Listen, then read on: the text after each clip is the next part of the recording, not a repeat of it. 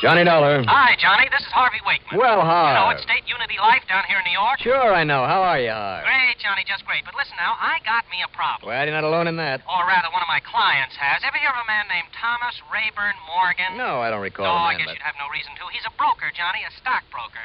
Has his own little office over in Newark, NJ. Well, what seems to be? Well, I'll tell you what. He called me up on the phone a couple of minutes ago and told me that he needs you, Johnny Dollar, right away, you and nobody else. Did he tell you what his problem No, was? he didn't say what's bothering him, not the slightest hint, but he did make it plain there's no time to wait. Well, unless I have some idea... So I promised I'd call you right away, so I've called you. So his office address is 13827 North Commerce Street over there in Newark. Harv. So grab your hat and get on down to see him, okay? Now, Harv. Meantime, I'll give him a call and tell him to stop worrying you're on your way. Now, listen, will you? And if you're a good boy, Johnny... Harvey, will you shut up long enough for me to get in a word edgewise? What? What's that? Well, sure. Go ahead, Johnny. Don't get sore. I said... It's just that he's a very important client, so anything we can do... I said that unless I have some idea just what this man Morgan wants me for... Johnny boy, didn't you hear me? I haven't got the least idea what's troubling Mr. Morgan. Maybe I better phone him myself. No. There is no point in calling him. He'll only say to come and see him, and he'll tell you what it's all about himself. Well, then I'm sorry, Harv, but these blind assignments for the birds. You tell him I'm not interested unless I can find out exactly... And I'll tell you this, too, Johnny. Considering the size of all the policies we've written for him... No, I mean, Harv. considering the way that guy is loaded, considering that when I call him back and tell him you're on the way... No, now listen. But that a guy like you comes high, and that you have to be sure of a nice, big, extra fee... Fee? And, Johnny, when you see how generous he can be when he wants to...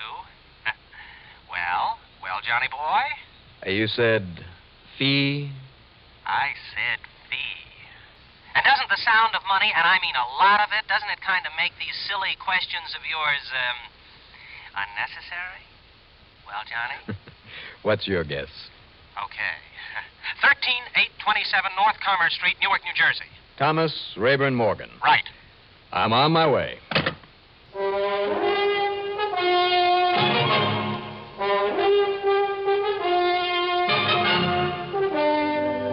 The CBS Radio Network brings you Bob Reddick in the exciting adventures of the man with the action-packed expense account, America's fabulous freelance insurance investigator. Yours truly, Johnny Dollar.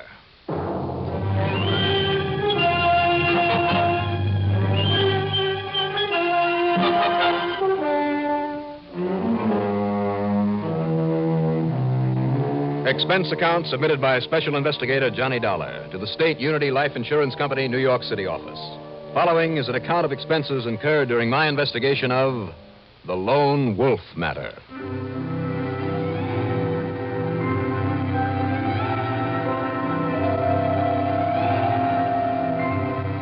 Expense account item 1.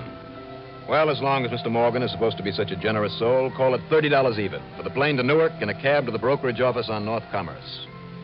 Mr. Morgan turned out to be a friendly, distinguished, prosperous-looking man of about 50. But he also looked more than just a little worried. Sit down, Mr. Dollar. Sit down, please. Right, Mr. Morgan. Thanks. No. I'm the one to say thanks. I mean to you for coming here.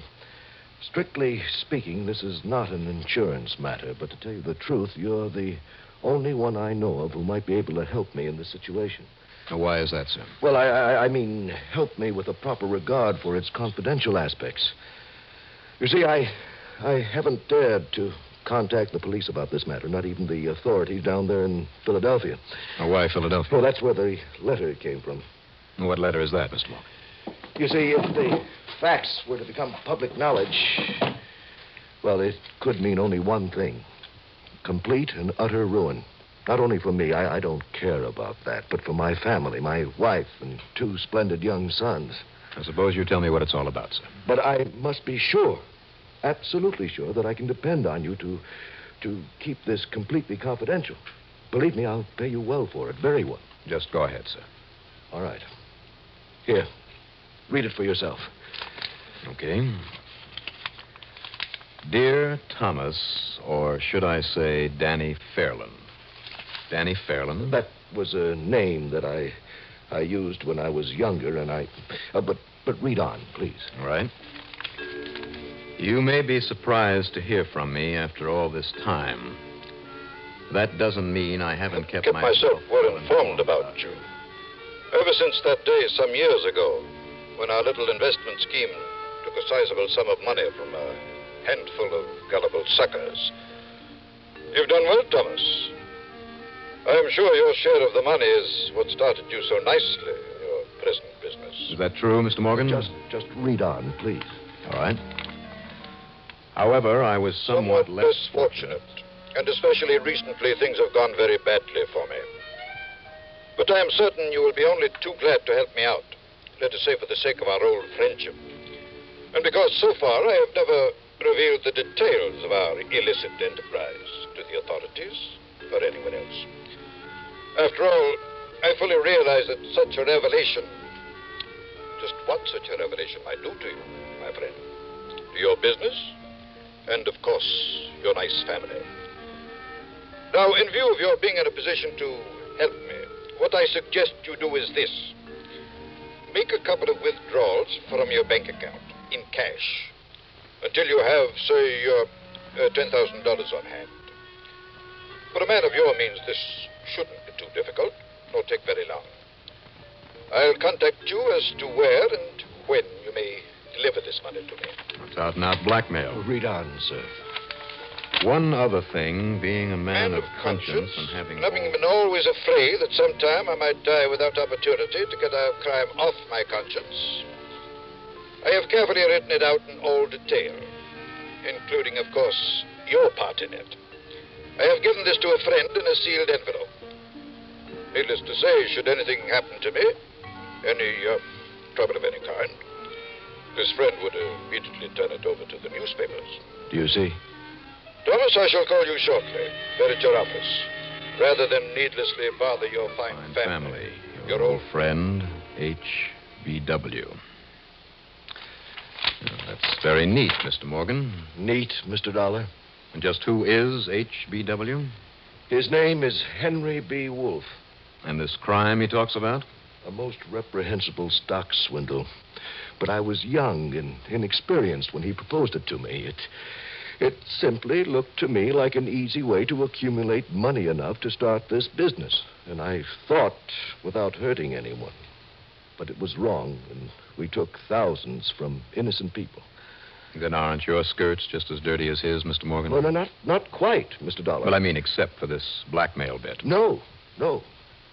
Because at the time, I kept a list of all the people we'd defrauded. And then later, anonymously, I paid them all back with considerable interest. Why anonymously? Oh, good heavens, man, don't you see? If what I'd done would have become known, don't you see what it would do to this stock brokerage business of mine? It would ruin me. And far more important, though, it would needlessly hurt my wife, my family. It kind of looks as though he has you over a barrel, doesn't it? This man Wolf has nothing to lose, and you have plenty, and he knows it. What can I do, Mr. Dollar? What can you do? You know something, Mr. Morgan? Yes? That's a good question.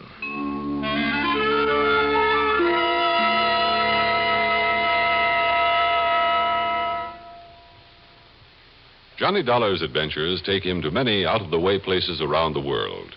CBS News takes you to every corner of the globe, where trained reporters are constantly on the alert to bring you accurate accounts of what happens the very minute it happens. You can always count on CBS News to be first and most accurate with the news. Hear expanded CBS News on CBS Radio every hour, on the hour, every weekday. It's your clue to what's new everywhere. We'd also like to remind you that today begins National Hospital Week. During the year, 1 out of every 8 Americans receives some type of hospital care. In addition, your community hospital stands ever ready to serve you in case of a disaster or an epidemic. It is the training center for doctors, nurses, and medical research scientists. Your community hospital needs and deserves your support. You can give that support not only financially, but also by serving as a hospital volunteer and by encouraging the young people in your community to enter health careers. Remember, your hospital is a community partnership.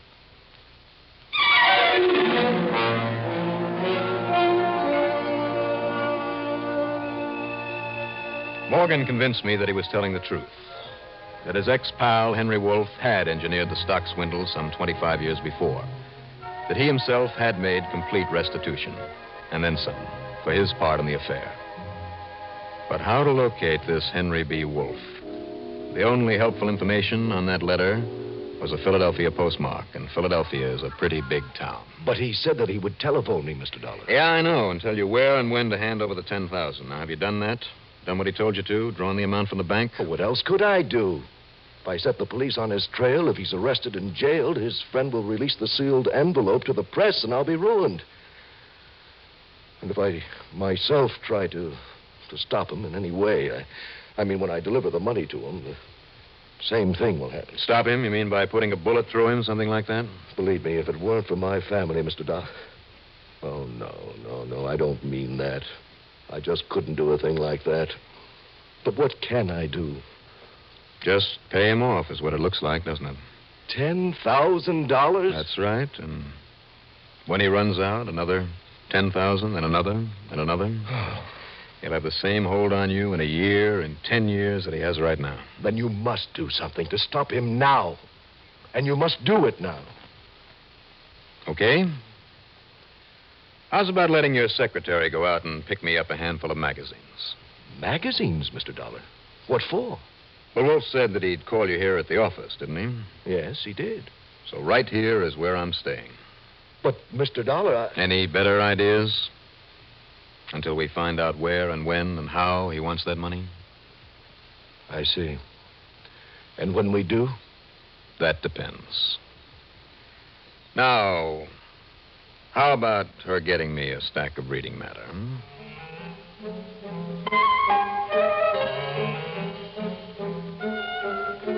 In the 3 days that followed, I plowed through 4 mystery magazines, 3 paperback novels, a lot of back copies of the Wall Street Journal, and all the daily newspapers available, including the funny papers. When Morgan went out to lunch, I went to lunch. When he went home at night to his beautiful place in Upper Montclair, I went along with him. He introduced me to his wife as an old college chum spending a few days in town. But I think Mrs. Morgan kind of wondered why more of our small talk wasn't about the old school tie. She was a lovely woman. I could well understand why Morgan would never want to hurt her. She showed me pictures of the boys. They were good-looking kids, too, both going to Princeton, both doing very well. But then, the afternoon of the 3rd day, there in the office, came the phone call that we'd been waiting for. At a sign from Mr. Morgan, I carefully picked up the extension phone. Hello? Hello? I'm still on, Henry. I heard a clicking noise. Thought you'd hung up. And, listen, Thomas. There's no way you can trace this call. I'm using a dial phone. I'm sure you're prepared for anything, Henry. Exactly. In other words, Thomas, you have no choice but to, shall we say, lend me the money that I need. I know. I'm glad you do. You see, any attempt to call in the police or do me bodily harm can only result in the full story of our...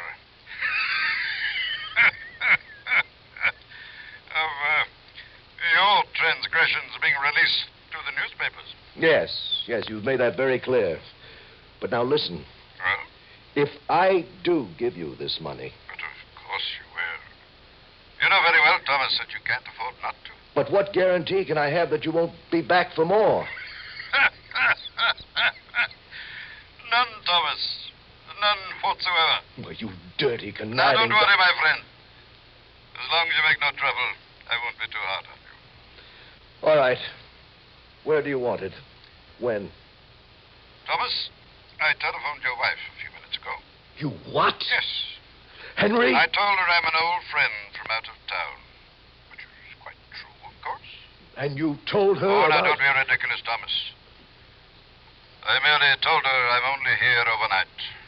That I'd like to have dinner with you here in town. Oh. That's all.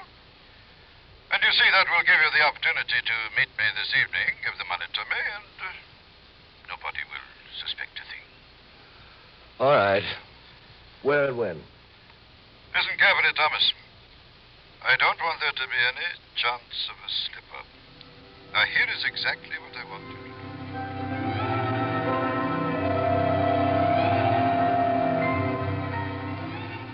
Well, now we know. Yeah, Mr. Morgan. So I'll be leaving you now. Leaving me? But you heard what he's told me to do, to meet him tonight with the money. And if I were you, that's just exactly what I would do. But good heavens, Mr. Dollar. Your pal, Wolf, is a real clever fellow. And it looks from here as though any interference in this plan of his from anybody can only end up in disaster for you. Well, doesn't it? Yes, of course it does. But you... Well, I thought that somehow you could help me. Just take my advice and be there in Monroe Park tonight and hand over that money to him. So long, Mr. Morgan. No, please, Mr. Dollar. See you sometime.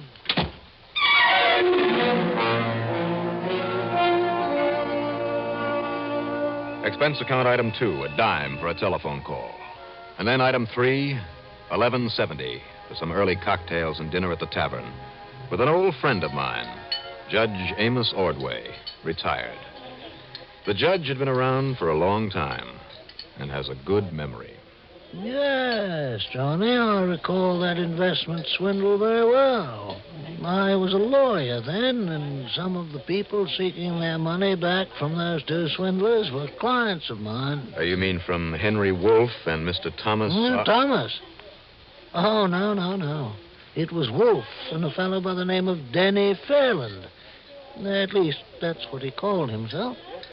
Would there still be a case against this Danny Fairland, even if he were calling himself something else now? Well, when the people got their money back and then some and withdrew their charges? Well, nonetheless, Judge... Just remember this, Johnny. Laws governing the handling of securities weren't what they are today. Possibly, I say possibly, at that time that operation could have been construed as being within the law. Barely. But, even more important, suppose the less guilty of the two, perhaps the one who called himself Danny Fairland, suppose that ever since then he has lived a wholly exemplary life, more than merely made up for his youthful indiscretion. I see. Yes. In other words, you know full well the name of the man who used to call himself Danny Fairland. Now, what are you talking about, Johnny? How could I possibly know anything about him now? I see. Well, thanks. Incidentally, though... Yes, sir. If you should happen to need the services of a good, completely dependable stockbroker here in town, may I recommend a man by the name of Thomas R. Morgan? It was after dark by now, but I still had plenty of time. Item 4... $1 even for a cab to the southern edge of Monroe Park. Trying to bribe a certain key from one of the guards about to go off duty wouldn't work. So I did the only thing I could think of at the moment and helped myself to it after roughing him up a little, but then tucking a sawbuck into one of his pockets. As a result, the appointed meeting place, a little tool shed there in a dark, tree-covered corner of the park, held not only me, but the guard. He lay quietly among the rakes and shovels, securely bound and gagged. The time passed slowly. 9 o'clock, 10 o'clock. It began to get chilly, uncomfortable, and I began to feel a bit uneasy. Finally, as a distant clock boomed out 11, I heard footsteps outside the shack. Footsteps of only one, however, pacing slowly back and forth. I hoped it was Thomas Morgan. But what if Wolfe played it smart and didn't show? Gently as possible, I opened the door a bit, just a crack. And then I froze because I heard the steps of another man.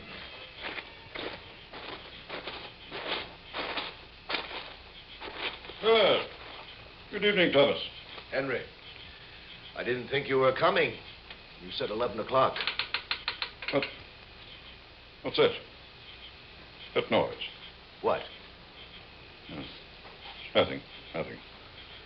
You're late. You didn't think I'd meet you in a place like this without first making certain you hadn't been foolish and tried to bring someone along with you? I wish to heaven I had been able to. In which case, the friend I told you about would release the information in the sealed envelope to the papers.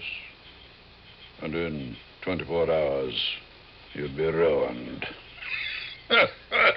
Oh, Thomas, don't ever make that mistake. You mean if you should do this to me again? Exactly. And I probably will. There's nothing you can do about it. Ever. Now, the money, please. Very well, Henry. Here you are. Splendid. Thank you. And now, Thomas. Oh, you aren't going to count it? Or should I? You know, I trust you implicitly. Even as you can trust me. You Now leave by the south gate and go home. I'll just wait here to be sure that you do. Good night, Thomas. Oh, not bad for an evening's work. Not bad is right, buddy. That is for me. I'll take that dough from you. Come on, come on. Thanks. Who are you? Blackmail racket, huh? What are you talking about? What I heard from inside the shack. Put down that gun now and listen to me. Nah, you listen to me, buddy. You got that poor guy on a string, so maybe I can take him too, huh? You? Sure. Who are you? Somebody's holding some dope on him in a sealed envelope, huh? No. That's what you told him. So if I get the envelope, whatever's in it, I can put the B on him too, huh? No, please, you don't understand. No, and whatever it is you know about him, you're doing okay. And now, friend, when you lead me to that envelope, I'll have a racket of my own, right? So, buddy, if you want to stay alive, you take me to that envelope. But there is none. You lying buster. No, I'm not. That's the truth. And put that gun away. Now, listen. You don't produce that envelope for me, all I gotta do is blow your lying head But off. I tell you, there is none. That was just a bluff to keep him on the hook. I swear it. That was only a bluff. You think for a minute I'd ask anyone else in with me on a thing like this? You mean you're just a lone wolf? Mr. Wolf? Believe me, I'm the only one. How do you know my name? It happens to be my job. My name is Johnny Dollar. Investigator? That's right. Your friend Morgan is a client of mine. Oh, I see. Now, should we take a little walk? Why? Are you kidding? You're all through, Wolf. Am I? You bet you are. That's where you're wrong, Dollar. You're forgetting that the only names connected with that stock swindle years ago were yours and that of a man who called himself Danny Fairland. Yes, and Danny Listen, Fairland... if a crook like you tried to claim that today Danny Fairland is somebody else, you think anybody believe you? Yes. Because, Dollar, if I tell what I know... You'll only hang yourself. Not for the swindle that nobody cares about anymore, but for this blackmail bit. As for any tales about the past you might think of telling, you can take my word for it, they'll never hit the papers. You see, I know a judge. Well, Mr. Wolf, turn him in. Take the chance that he might be able to hurt Thomas Morgan, or let him go with the full knowledge that I could prove a charge of blackmail against him. What would you have done? Oh? Well, that's just exactly what I did. Expense account total, including incidentals, $88.40. Yours truly, Johnny Dollar.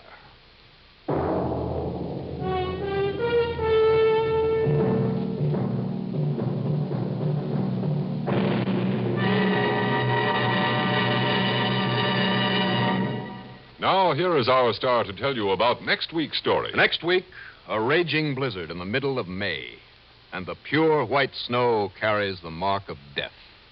Join us, won't you? Yours truly, Johnny Dollar.